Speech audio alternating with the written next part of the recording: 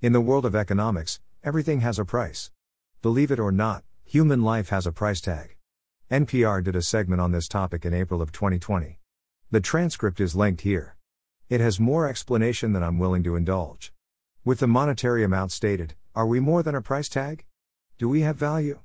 Well, for starters, there is a difference between value and price. Value is how useful or appreciated someone or something is. If I am eating soup, a spoon has more value than a fork. But, value also encompasses how much we care about something. A friend who washes their car every Saturday values their vehicle. On the other hand, price is a monetary amount. We cannot replace everything. So, we place a price as a substitute. This brings us to our topic. What are we worth? Every human life has value. This is a hard pill to swallow because we are taught different roles in life bring different values.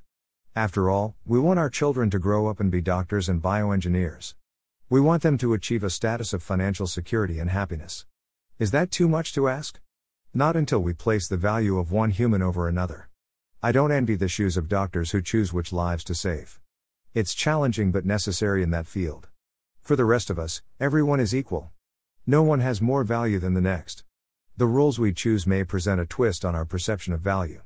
A mechanic is more suited for repairing cars than a politician. But, that is placing value on a role, not the human. We judge others by the roles in life that they choose.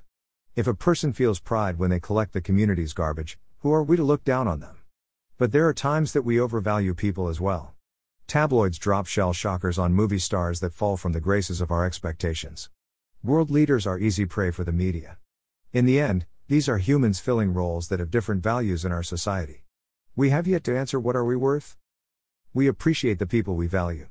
We don't belittle nor go off on a tyrannical tangent to the ones we treasure. We should never excuse the lack of appreciation. If our peers can't appreciate what we do, then we need to reassess our relationship. We should feel valued by our peers, friends, loved ones, and bosses. They should not take us for granted.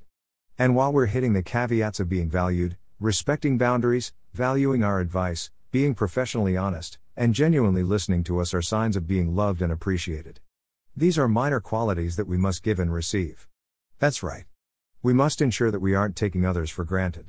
It's easy to do but despised when done to us. Our feelings and thoughts are worth noticing. We are worth the appreciation, professional honesty, and having our boundaries respected. Not everyone will find the same value in us. This is why it is essential to surround ourselves with friends and family that appreciate us. You are worth being appreciated. You are worth being loved. Never make excuses for substandard treatment or abuse. We have feelings and emotions, and there is no such thing as a healthy amount of abuse. If only we had done this, then they wouldn't have done that. We are not responsible for the actions of others. This is why we should never make excuses for their actions.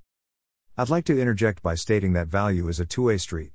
If we fail to respect or tolerate others, then we cannot expect respect in return. Pushing emotional buttons is not healthy. Creating a problem then swooping in to save our victim is a form of abuse. It's known as hero syndrome. We are unique individuals bringing our views, insights, and perspective to this world. Finding like-minded friends promotes our growth. We may need to outsource the internet to find such a community, but it is worth it. Those that bring positive words and complement our ideas are essential to our mental health. No one is worthless. Until the next blog, live life, be happy, and click the like.